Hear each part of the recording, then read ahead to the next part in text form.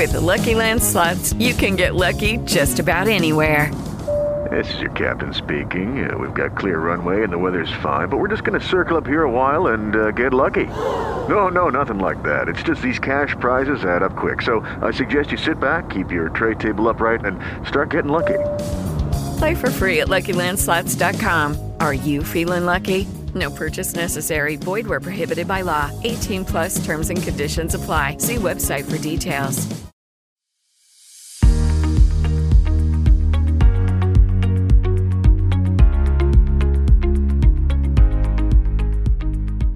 Good morning, everyone. This is Michelle Hughes from Ageless and Timeless.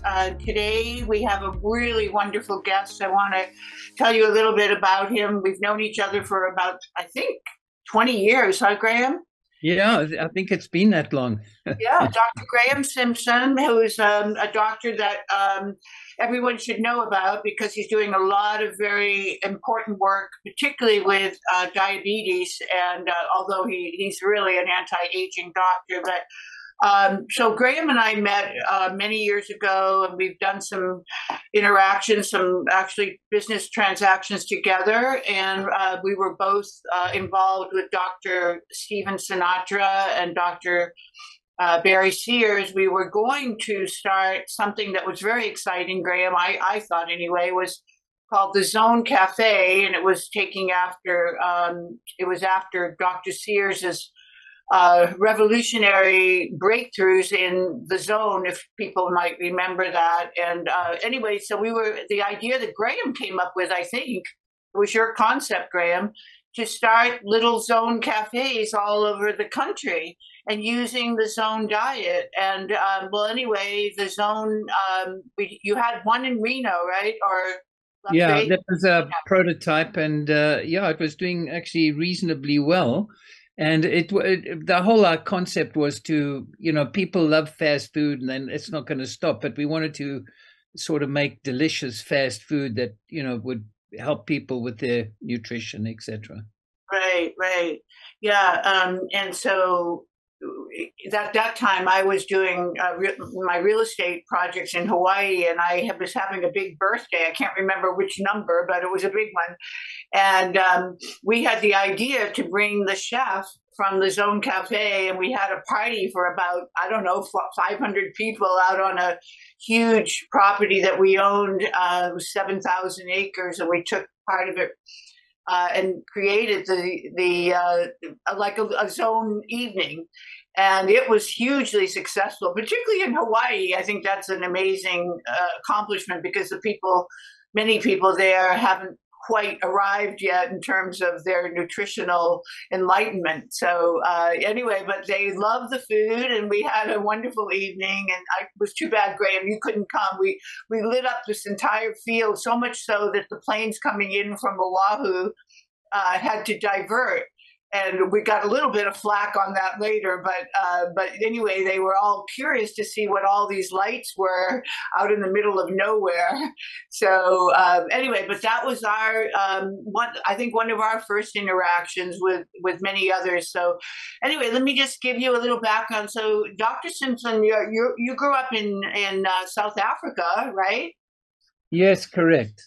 Yeah, born in Cape Town, and went to medical school in Johannesburg. Right. And how did you happen to come to the United States? Well, I went via England. My great-great-grandfather was Sir James Young Simpson, who invented chloroform. Actually, Queen Victoria's third child was done with chloroform. But I had contacts because of that at Hammersmith Hospital, and I was going to do obstetrics and gynecology. But I realized after a few months that I wasn't crazy about the weather and things, so I decided to move to the States, and that's where I went to. And how did you get to Las Vegas, and then also California?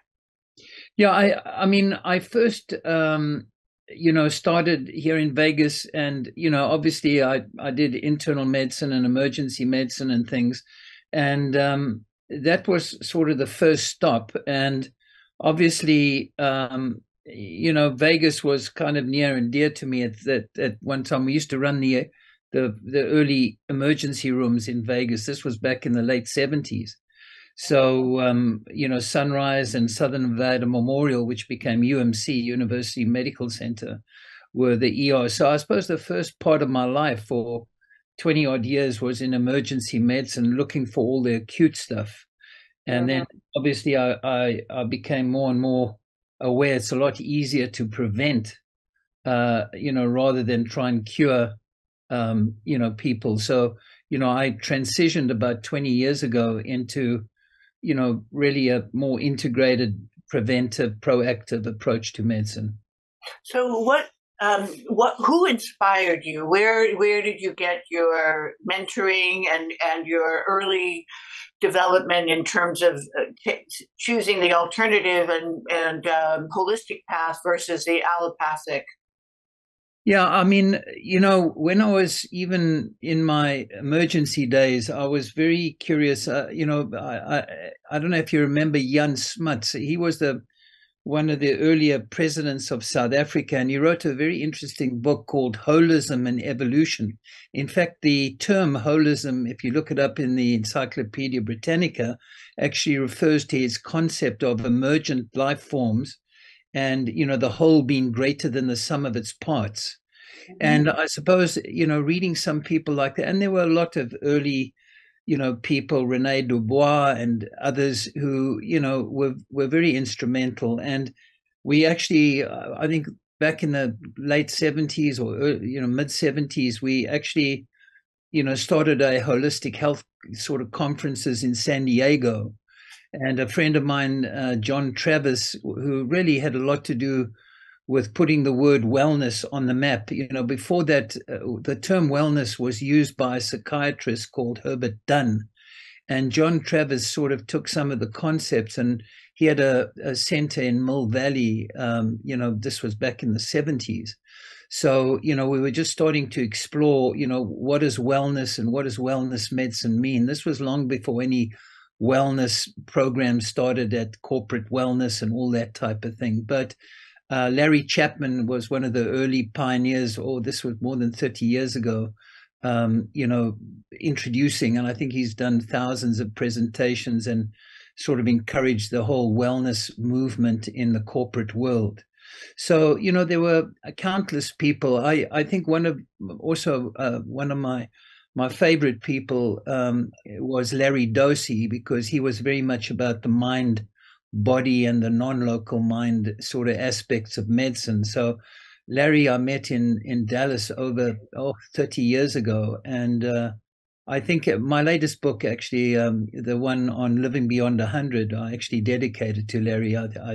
He was a real giant in the field. And there were many others. I mean, at that time when I met him in Dallas, I met a number of good nutritionists and, other people in the exercise world. And, it gradually over the years, particularly the last, 20 something years, we've been very much interested in looking at some of the root causes of disease. And, there's so much exciting, material now happening with, AI and machine learning and epigenetics and all these kinds of things. So it's been a gradual evolution, I think. And, really for the last 20 years or so, I've just practiced proactive medicine and been out of the traditional medicine.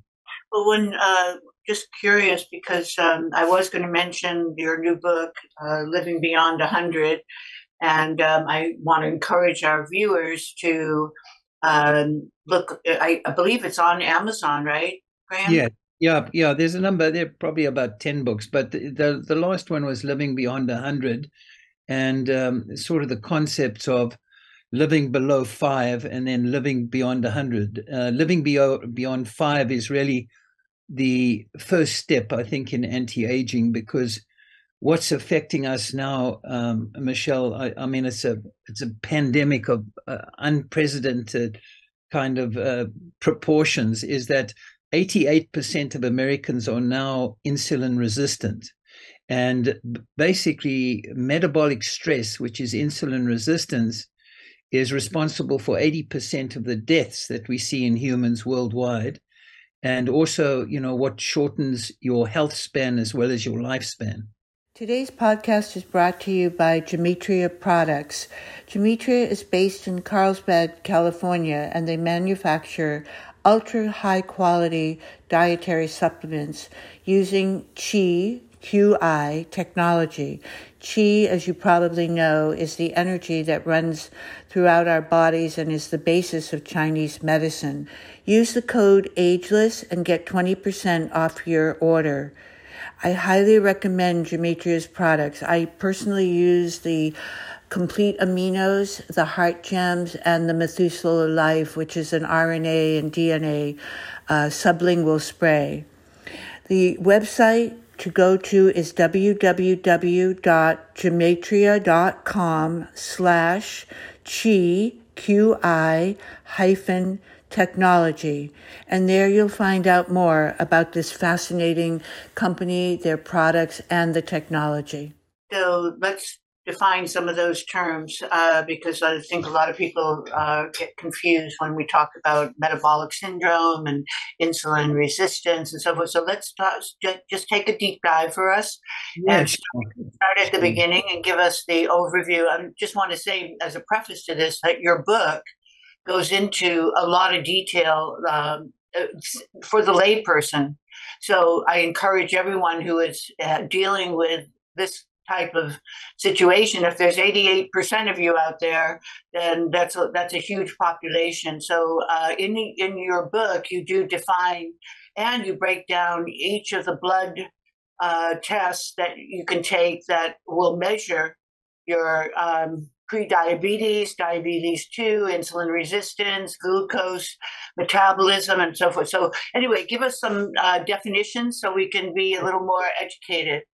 Sure. So obviously, just let me preface, look, type 1 and type 2 diabetes are different. Type 1 diabetes is when obviously the pancreas that makes insulin is, destroyed often, in young people in their teens and things. So that's a different type of disease. And what I would like to refer to is mostly 95% of people have type 2 diabetes.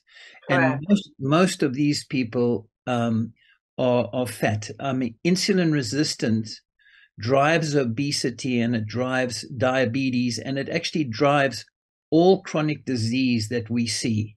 And this is because the insulin, type 2 diabetics have lots of insulin floating around, but it's so-called insulin resistance. It's not working in the body. So, a lot of people still give type 2 diabetics insulin. And to be honest, insulin to a overweight, diabesity, diabesity is really the combination of diabetes and obesity because they often coexist. But giving, insulin to a type 2 diabetic will actually increase their morbidity and mortality 22%. So, what the treatment of, diabesity and all these chronic diseases is really to regain insulin sensitivity and metabolic flexibility. The prime drivers of this pandemic globally that we're seeing, I mean, half the world is now fat, diabetic, and sick. So the drivers of this is quite simple. It's sugar, grains, and adulterated plant oils, but particularly sugar and grains. The average American is now eating 150 pounds of sugar a year and 200 pounds of grain and 5,000 teaspoons of adulterated oils. For instance, in England in the 1700s, the average Englishman or woman only ate 5 pounds of sugar, and it has increased tremendously. And you don't have to look far. If you look back, what happened, we were hunter-gatherers for 600,000 generations. And then about 10,000 years ago, we became agriculturists. That was the first time that grains and these things were planted. And we were sort of maybe 600 generations of agriculturists, of farmers. And then, obviously we had the the modern diet, and obviously the ultra modern diet in the last generation or so, which is, I believe, is the tipping point of what's happened. I don't know if you know this, Michelle, but in 2019 figures, America, for the first time, our lifespan dropped by 2 years and 3 months. For me, that was the tipping point where ultra-processed food, and this, by the way, was before COVID. It had nothing to do with COVID. Right. We actually dropped this. And this, I think, is because of this pervasive, more than 50% of the calories consumed by modern Americans is ultra-processed food, which is extremely toxic. We now know that sugar, particularly fructose, many of us, I think in medical school and things, we thought, well, fructose is just, natural sugar. It doesn't do any harm. Wrong. Fructose is more toxic than glucose. And so, fructose goes straight to the livers to start giving you insulin resistance. I would say now 1 in 2 people in America have non-alcoholic fatty liver disease. 1 in 2 people. It's just incredible. And 88% of the population is basically insulin resistance, meaning that they're on that downward spiral to, create lots of chronic disease. Most Americans, by the time they get into their late 50s and early 60s, have 1 or more or 2 or more chronic diseases. All these diseases, hypertension, strokes, heart attacks, cancer, Alzheimer's, ED. 75% of men with erectile dysfunction have basically diabetes. It is the major cause of these things. And often, once that ED happens, that's usually like the canary in the coal mine, which means that within, probably 4 or 5 years, that person's going to have a heart attack. So it's incredibly important for doctors to start connecting. The reactive disease medicine system is so screwed up. All you do with your diabetes now, you go to the doctor, and each year or every 6 months, he starts increasing usually more medication.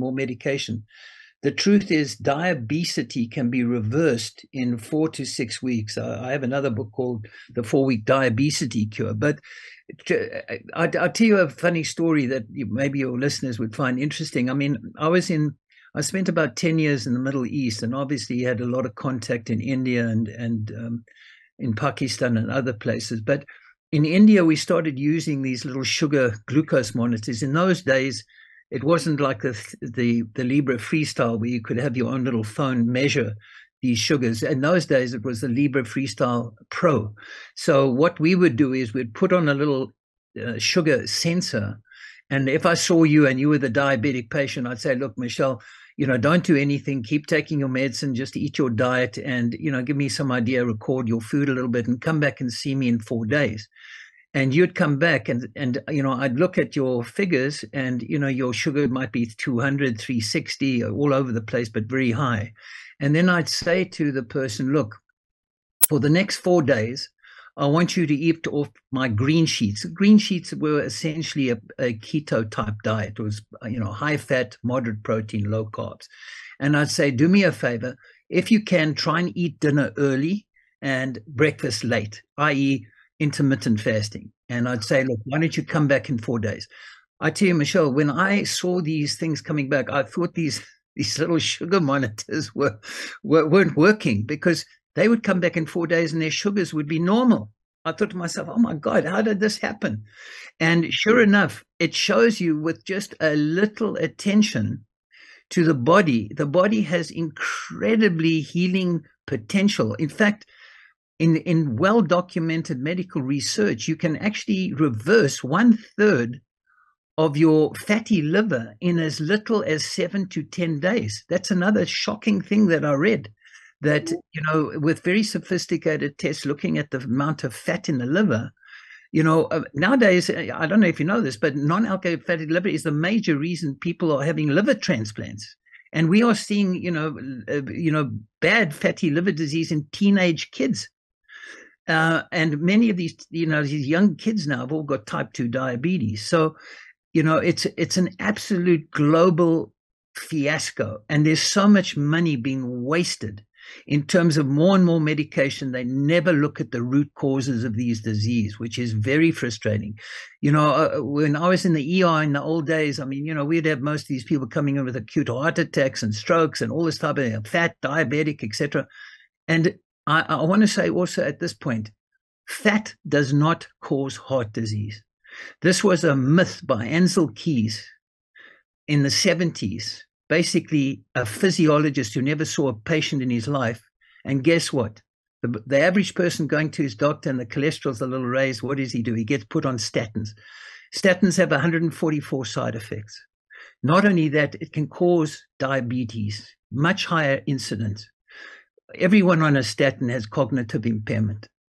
So, it's just amazing. Not only cognitive impairment, but muscle atrophy. Oh yeah, absolutely, and pain and all this type of thing.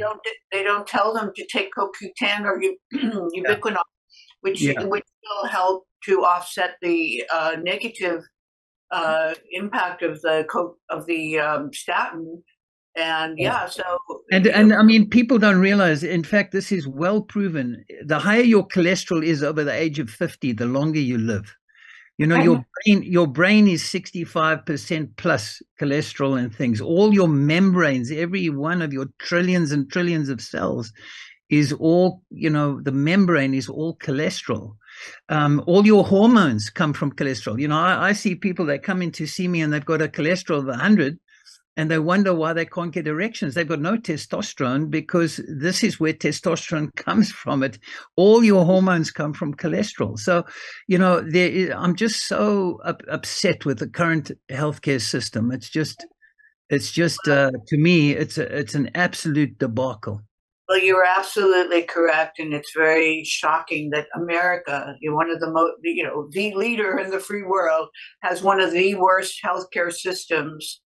We're way down. What are we, number like 40 or something in the health? We're actually number 44, and we spend more than twice, sometimes more than 3 or 4 times other countries' expense on our healthcare. I think in 21 it was $4.3 trillion.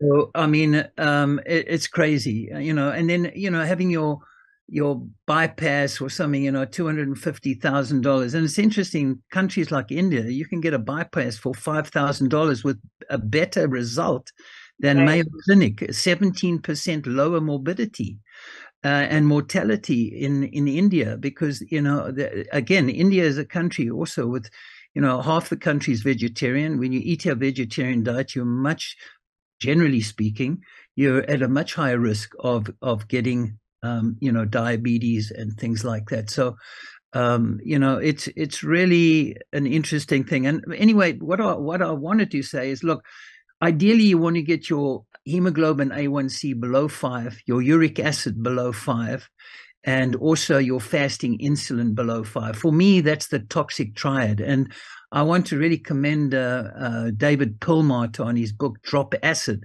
which is a great little book on uric acid. And you can see how toxic uric acid is. Uric acid only comes from 3 primary things. By far the most important is fructose, alcohol, and obviously very high purine meat, fish diets can do it. But that's the rare cause. Most of it is coming from fructose. And fructose is terribly dangerous because not only does it give you insulin resistance by going straight to your liver, but it also poisons the mitochondria. The mitochondria are the common link between probably all metabolic diseases and mental diseases. I was very pleased to read a book by Christopher Palmer, a psychiatrist from Harvard, just a few months ago. It's a relatively new book, and it's called Brain Energy.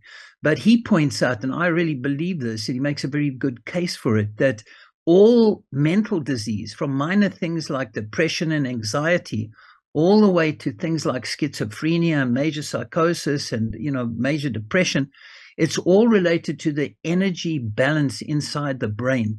And this wasn't actually all that new. There was also a guy called John Wilson, who's just a family practitioner.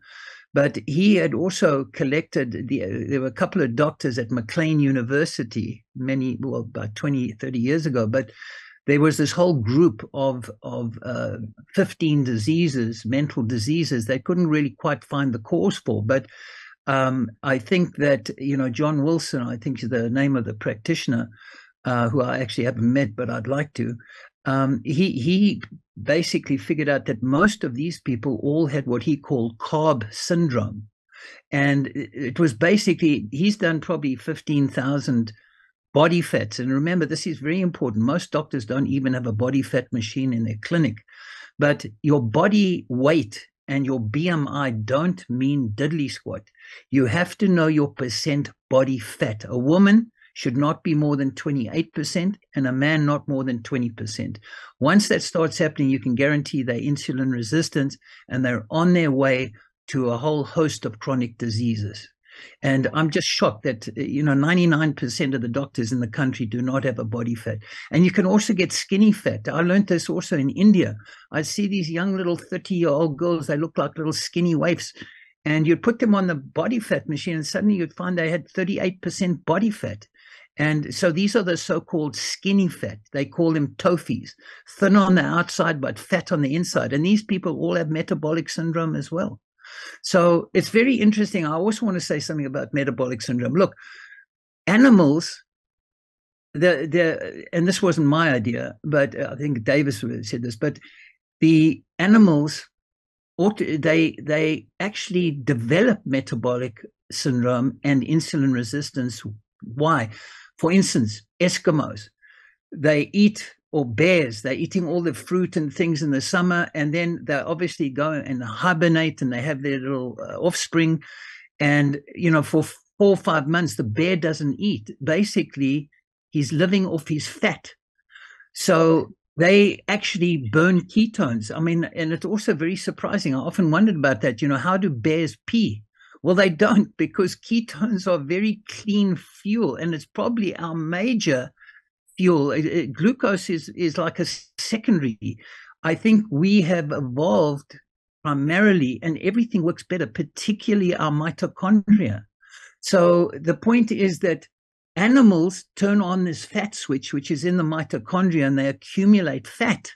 But then in the wintertime, like Eskimos, not Eskimos, but like penguins sitting on their egg, in the Arctic there for they can live, the penguins, emperor penguins can live at least 4 months without any food. They all develop metabolic syndrome. In fact, even a hummingbird eating fructose all day, he develops liver, fatty liver, and then overnight the fatty liver disappears. So this is a normal process, but in humans, we don't turn the fat switch off.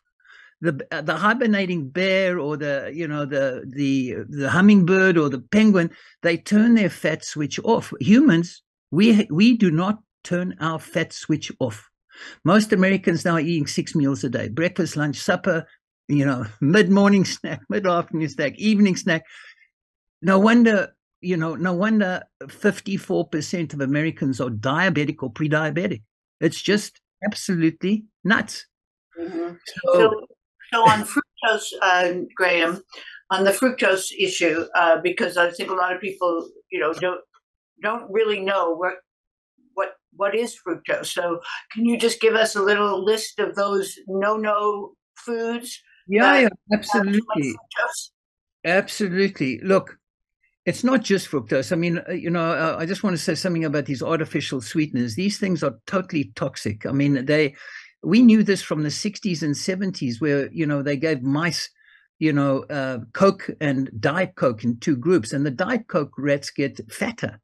And we see this in some of the fattest clients we have around the world are, drinking 6 or 8, 10 Diet Cokes a day and things. So, it's not just fructose. These are artificial sweeteners, but they have their main effect in the microbiome, which we can talk about a little later. But the microbiome is incredibly important. Most humans don't know that they are 50% bugs and 50% human, and you've got much more genetic material in your microbes in your gut. But anyway, getting back to the foods. Look, 1 serving of basmati rice is 10 teaspoons of sugar. 1 glass of freshly squeezed orange juice is 7 teaspoons of sugar. A medium banana is 7 teaspoons of sugar. Now, here's the important thing. A normal healthy amount of sugar for a woman is 6 teaspoons a day. You have your glass of orange juice, you've already exceeded. And as soon as you go above 6, and a man, 9 teaspoons of sugar, you start developing fatty liver disease, just like the penguins and the bears. So, I mean, this is just, crazy. We've got so much, sugar coming in, all, 150 pounds plus per person per year, plus the 200 pounds of grain that also all turns into sugar. So it's no wonder, our lifespan, our health spans are being so totally, corrupted. So the LB5, LB100 plan that we do, the LB5 has to be to reverse this insulin resistance by basically we are now using some of these peptides like, semaglutide, but basically a well-formulated keto diet, some intermittent fasting, some semaglutide, a little walking every day. And, basically we use a couple of supplements that are very effective. And I mean, you literally can cure your diabetes, literally, and we do it every day. We've got thousands of patients who've done it. And basically, once you do that, you can then look towards, all the longevity and emerging longevity sort of techniques that, you're very interested in, I know, with your podcasts and things, but it doesn't make sense to spend all the money on these longevity techniques unless you've got your hemoglobin A1C and insulin and uric acid, down under control. Normal uric acid for a woman is 3.5 and for a man 4.5. And, most of the people I see, uric acid and fasting insulins and the A1Cs are way, way, way, way high. And the other thing then for the normal person who doesn't want to ever hear the word type 2 diabetes, then should they stop eating fruit if they're totally healthy but they don't want to incur a future with type 2 and fructose being the root cause? Would that mean that all fruit has to get off the diet, or are there any fruits low glycemic? So look, there are obviously you got some good tables that show obviously some berries and like blueberries. Blueberries, red berries, strawberries. The red berries have and the blackberries are all fine, but that it has to be in moderation as well. You can't be having a big bowl of berries every morning for breakfast. But the other thing is that you were mentioning the what to do, should people eat fruit? Look, there's also clearly a small genetic component. I mean, I would say 15 to 20%. And most of it is epigenetic. It's mostly your lifestyle that contributes. But, if both your parents and your grandparents and everyone had diabetes, that would indicate to me, look, there's some genetic propensity here. And we can measure this now with methylation data quite easily. But those people should probably be very cautious with the amount of fruits that they eat. And again, these sugar monitors are great for showing, what happens to your blood sugar after you have, a bowl of berries or a couple of oranges or something like that. So there are ways of easily measuring this. But generally speaking, some fresh fruit, added to the diet, particularly some of the low glycemic fruits, some people can have. But if 88% of the population is insulin resistant, well, that's your answer. How can you start eating lots of fruit? I mean, you can't. And so I know online there are Nemder charts that show the glycemic index. So I guess one first step for a lot of people who are proactive about their health and preventing type 2 diabetes would be to copy that glycemic index. And remember, that comes with the glycemic load. The glycemic load is actually more important than the glycemic index. But so you really need both, to see. But yes, it's a good, it's a good indication. And those tables are, freely freely available. I mean, when you look at the grams of carbohydrates, which I think are the most important of the macronutrients to count. And remember, I mean, just information is that, look, carbs is what drives your insulin way, way high.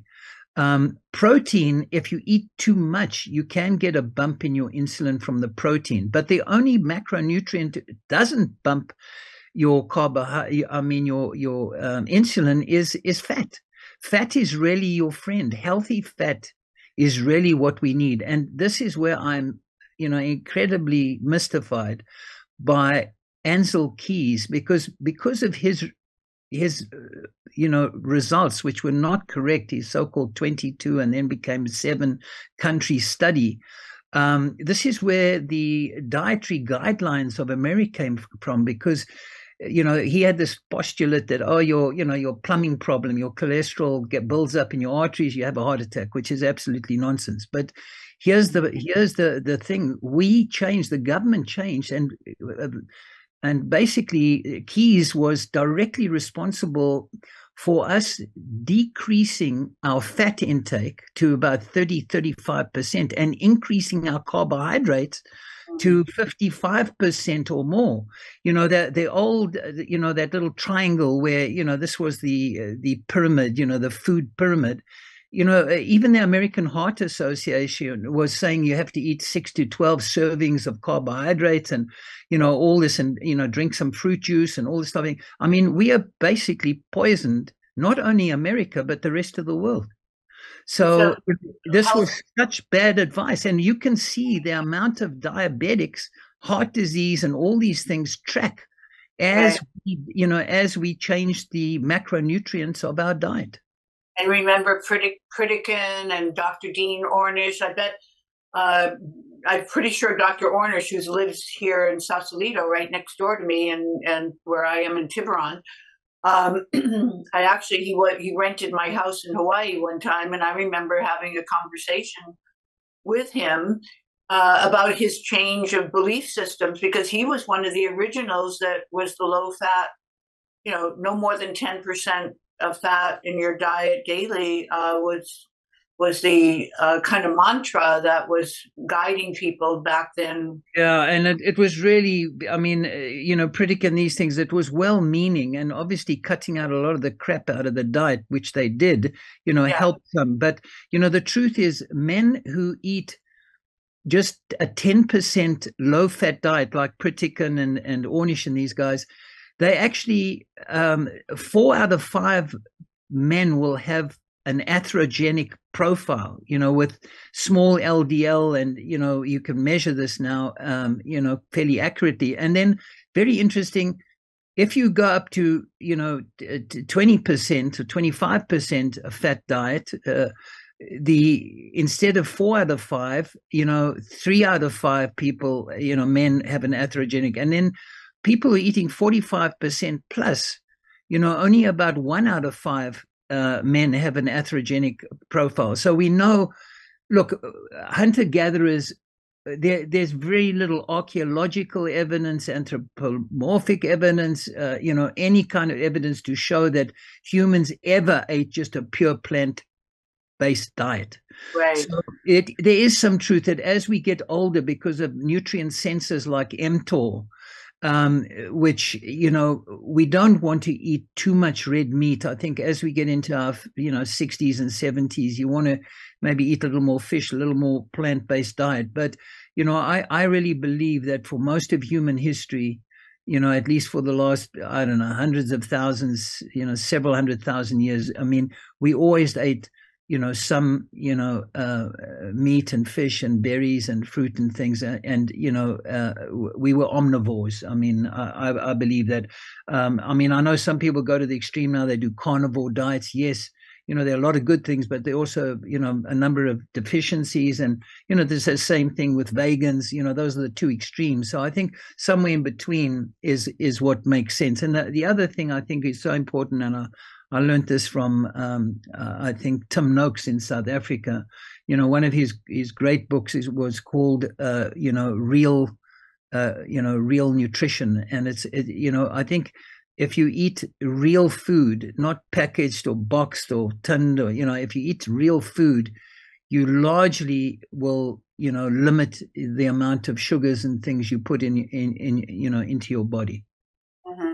So let's talk about the healthy fats, because we don't want people to listen to what you're saying today and think, oh, I can go eat canola oil or safflower oil or some of these trans fats that are very unhealthy. So give us a short list of the healthy fats that should be including in our diet daily.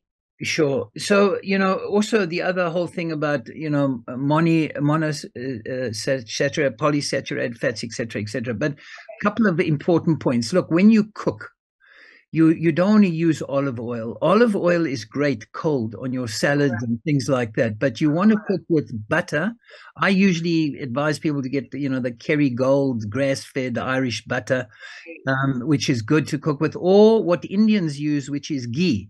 The ghee, some people don't like the taste of ghee, but ghee has a very high smoke point. The reason you don't want to use plant oils of any, there are a couple you can. You can cook with coconut oil or avocado oil, but all things like Pam sprays and canola and safflower oils and olive oil, you don't want to heat. Olive oil, with a little balsamic or lemon juice, great on your salads. But you do that because the only time cholesterol maybe does any bad things to you is if you oxidize the fats there with heat. You can get more of these LDL particles, the smaller ones that can get under your endothelium and things. But for the most part, healthy fats, from meat, from fish, from yogurt. I like yogurt also for the microbiome. The microbiome loves fermented foods. And obviously you want to get yogurt without all the berries and things, because they tend to be very, very high. So you just have plain phage yogurt or Greek yogurt, and things like that are healthy. And butter, believe it or not, is, I know there was a Time magazine picture, which was great. They had a piece of bread with a butter on top. Well, if you believed Keyes, you'd never eat a block of butter in your life. And, you'd eat the carbohydrate, which is absolutely wrong. You're better off eating the butter than you are the carbs. And also remember, all the flour now most of it is now contaminated with glyphosate, Roundup. So it's very toxic. Roundup is tremendously toxic to the microbiome. 1 in 6 people now supposedly have some type of autoimmune disease, and all this autoimmune disease comes from a leaky gut, which is very much related to, what we're eating. And obviously people should be careful of taking PPIs and non-steroidal anti-inflammatories and antibiotics. All this is incredibly toxic to the microbiome, which is very, very, very important. Right. And the mitochondria also terribly. I believe in all the hallmarks of aging that Carlos Lopez published in 2013. He had 9 hallmarks of aging. And obviously the microbiome wasn't actually included there because it was still new and, research was just coming out. But, those 10 hallmarks of aging to me are all affected by metabolic stress, which is insulin resistance, and psychological stress. That is the major reason we age. We get premature disease, our health span is shortened, and our lifespan is shortened. So, and I'd also like to mention something. I don't know how much time we have left, Michelle. We have a few minutes to talk about epigenetics. Yes. Let's see. We have 15 minutes, so we're good. Oh, okay, good. So look, epigenetics, let me explain. Genetics, we finished, I think, the Human Biome Project from 1990. I think it was 2003. And we thought, oh, okay, now we've deciphered all the DNA, that we should be really able to cure a lot of metabolic and chronic and all these diseases. But to be honest, we've really come up short. There's very little evidence that we have to date that many of the things we die from is directly related to the genetic. The genes are the hardware. What we now realize, like I often tell patients, genes load the gun, but your lifestyle pulls the trigger. Your lifestyle is basically the epigenetics, which was described by Waddington back in the 40s, but epigenetics means above the gene. And what we now know is that genes are turned on and off all day long, all the cells. And what turns them on are these epigenetic things. And so, for instance, just to give you a little short thing, look, in 2013, Steve Horwath from UCLA had a pan tissue clock. It was the first age clock, but it didn't actually measure so much your biological age. It measured your chronological age. And then Morgan Levine from Yale in about 2019 had a second generation clock, which was where she took, 9 different things and there was some correlation. They looked at, what methylation things were causing disease and what it want. But the one I really want to talk about as a plug for a friend of mine, Ryan Smith at True Diagnostic. I believe that Ryan has the best age clock currently out there. I don't like David Sinclair's one, Tally Health. They don't have the data and research that Ryan Smith has. And they measure basically 950,000 CpG units on your DNA. And they give you a nice 76, 80-page report. And what is the most important thing I find there is you can measure your pace of aging. That means normally, if you think about chronological and biological age, normally it's like 1-to-1, right? You get 1 year older, you're 1 year biologically, your organs are 1 year younger. Well, it's not true. We now know, and you see this every day, Michelle, you'll see people, they're 40 years old and they look like they're 70 and vice versa. You'll see some people 70 and they look like they're in their 40s. So this is the phenotypic biological aging, what's happening. And here's the most important thing. If you can, because age is your biggest risk factor for chronic disease and death. But if you can lower your biological age by just 7 years, you can lower your risk of all chronic disease by more than 50%. So let me just tell you a little bit about pace of aging. I think your listeners would find it interesting. The pace of aging study was actually done because of people from Dunedin, which is in the South Island of New Zealand. Back in 1976, they took about 1,500 people that were born, and they've been following them now for over 50 years. And what they did, they looked at a lot of the markers. It might have been grip strength or your gum health or your brain health. And, they're doing MRIs and doing all these studies on these people. And they correlated and showed how people, by adopting some healthy lifestyle changes, you can actually slow down up to 6 months in any 1 year. You can slow down your biological age. If you're screwing up and you're drinking and eating too much and stress and too much fructose and all these things, too much alcohol, you actually advance your biological age by 4 years. So I don't think anti-aging will be able to be practiced without using something like True Diagnostic Test. Because you want to know, if you're going to your doctor for an anti-aging program or you're taking a bunch of these nutraceuticals or pharmaceuticals, you want to know that these things are making a difference. It's slowing down your biological age, which should really be the goal, of any anti-aging program. So, I'm excited and I'm embarking now on a study where we're looking at seeing, just with our Live Below 5 program, where we can, put people on a program just for 3 months. I believe once we start, dropping all some of these blood biomarkers like hemoglobin A1C and things, I believe very strongly that we are going to see marked changes in biological age in a very short space of time, which we've never been able to see before. So I really think that people are going to hear a lot about epigenetics in the years ahead. So what do you think about measuring telomeres and the DNA? Do you feel that that's also the hallmark? No, I mean, look, I love the book by the lady, what was her name, Elizabeth Blackburn, and also the gal from UCLA. The telomere effect.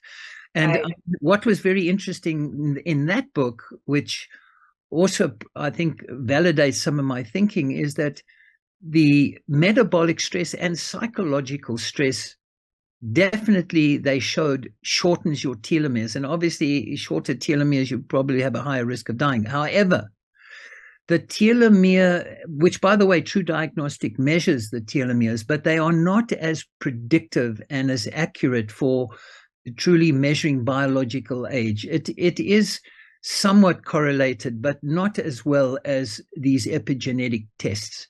But, in the telomere effect, I think what was very interesting is you could see that, if you had a parent with Alzheimer's and you were the primary caregiver, or if you had some child that had some bad sort of medical issues and you were the prime caregiver, these people's telomeres shortened because of the psychological stress that these people felt. You probably, I don't know if you've ever had someone or a parent with Alzheimer's and things. It's a tremendously, you can't leave some of these people alone. You have to be with them pretty much 24/7. So it is a tremendous stress on the body. And I think the whole mind body thing, which we've only really been that aware of in the last 50, 60 years, is tremendously important. I mean, every thought you have in your head registers a physical effect in your body.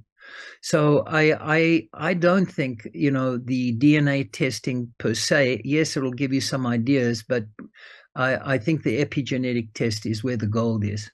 Mm-hmm.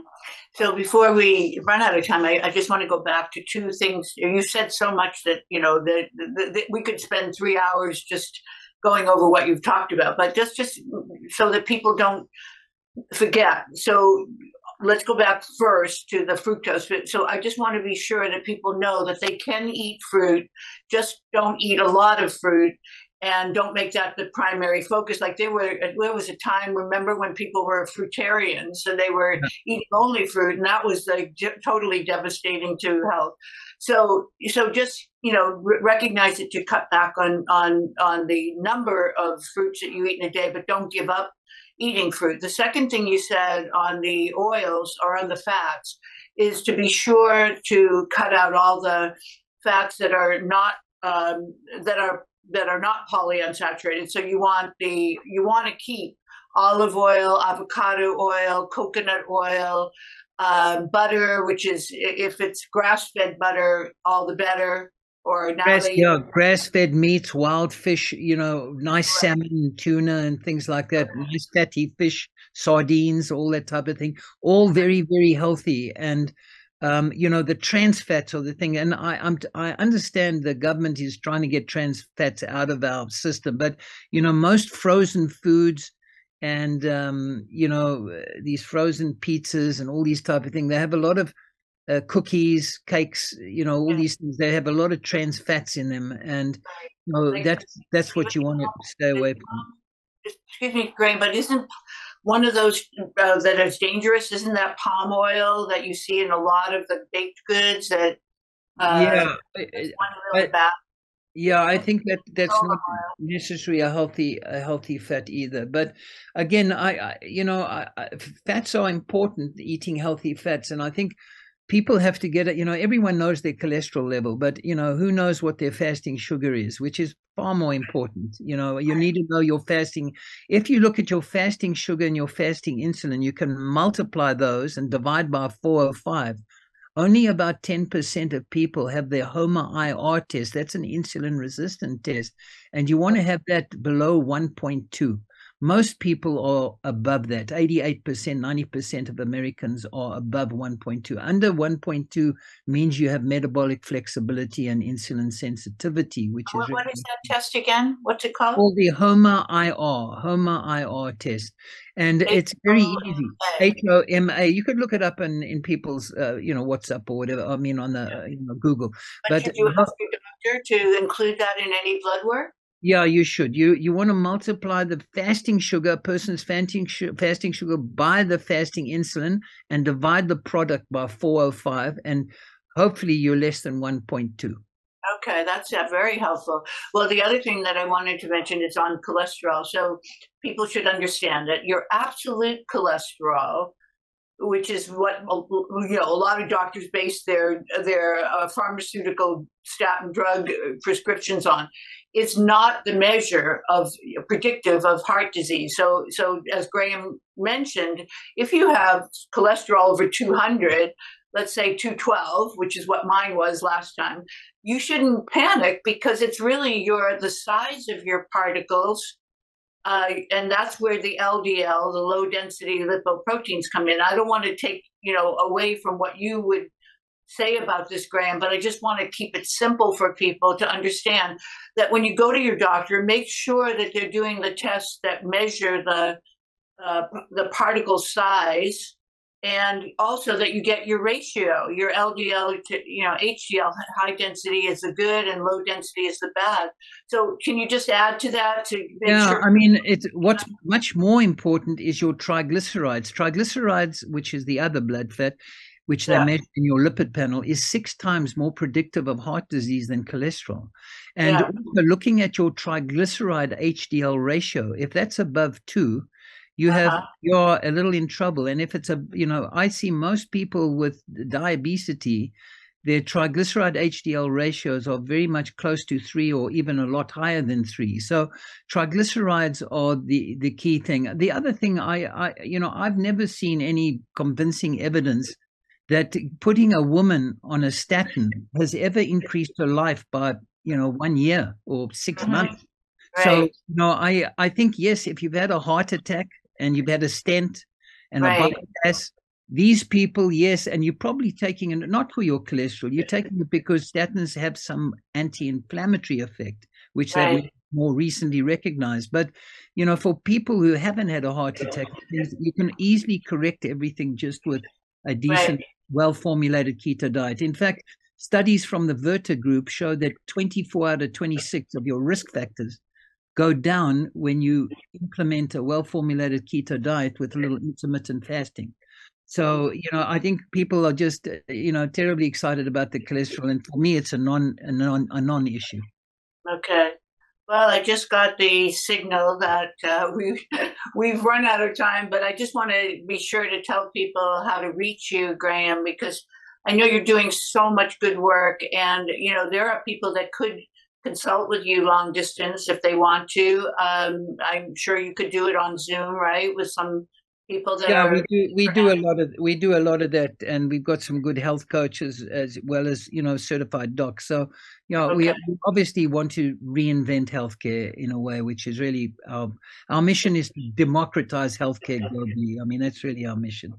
So could you just give us the correct contact info so the people can reach out to you? And the easiest is just probably Graham at lb5100.com. Graham, Graham, lb5100.com. Okay, so LB5100 is the name of your new enterprise, right, that you're working on, and that means live below 100, which is live below 5 to live beyond 100. That's how we get the lb5100.com. That's what we're about. And we've been doing it for probably 4 or 5 years in many countries outside the US, but we're just opening in a number of centers throughout America at the moment. Okay, good. So, and I know that your CEO has contacted me from Australia. Her name is Sarah, and she and I are working on some incentives for the viewers today. And we'll put that on my website. I don't want to get into the complicated part of that, but it's very generous, and I know that people will be interested. So please check my website under Michelle Recommends, and that's at www.agelessandtimeless.com, and that would be under Graham's our podcast today, which will probably air in another maybe week or so. So I want to say goodbye to everybody, and thank you so much, Dr. Simpson. We've had an amazing discussion today. You know so much.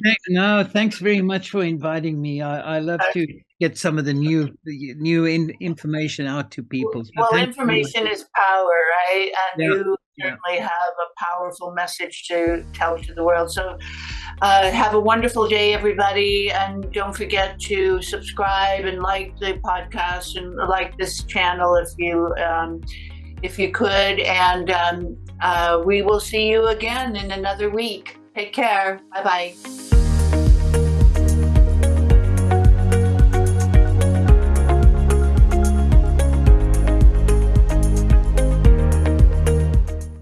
Step into the world of power, loyalty, and luck. I'm gonna make him an offer he can't refuse. With family, cannolis, and spins mean everything. Now, you wanna get mixed up in the family business. Introducing The Godfather at ChumbaCasino.com. Test your luck in the shadowy world of The Godfather slot. Someday, I will call upon you to do a service for me. Play The Godfather, now at ChumbaCasino.com. Welcome to the family. VGW Group. No purchase necessary. Void where prohibited by law. See terms and conditions. 18+.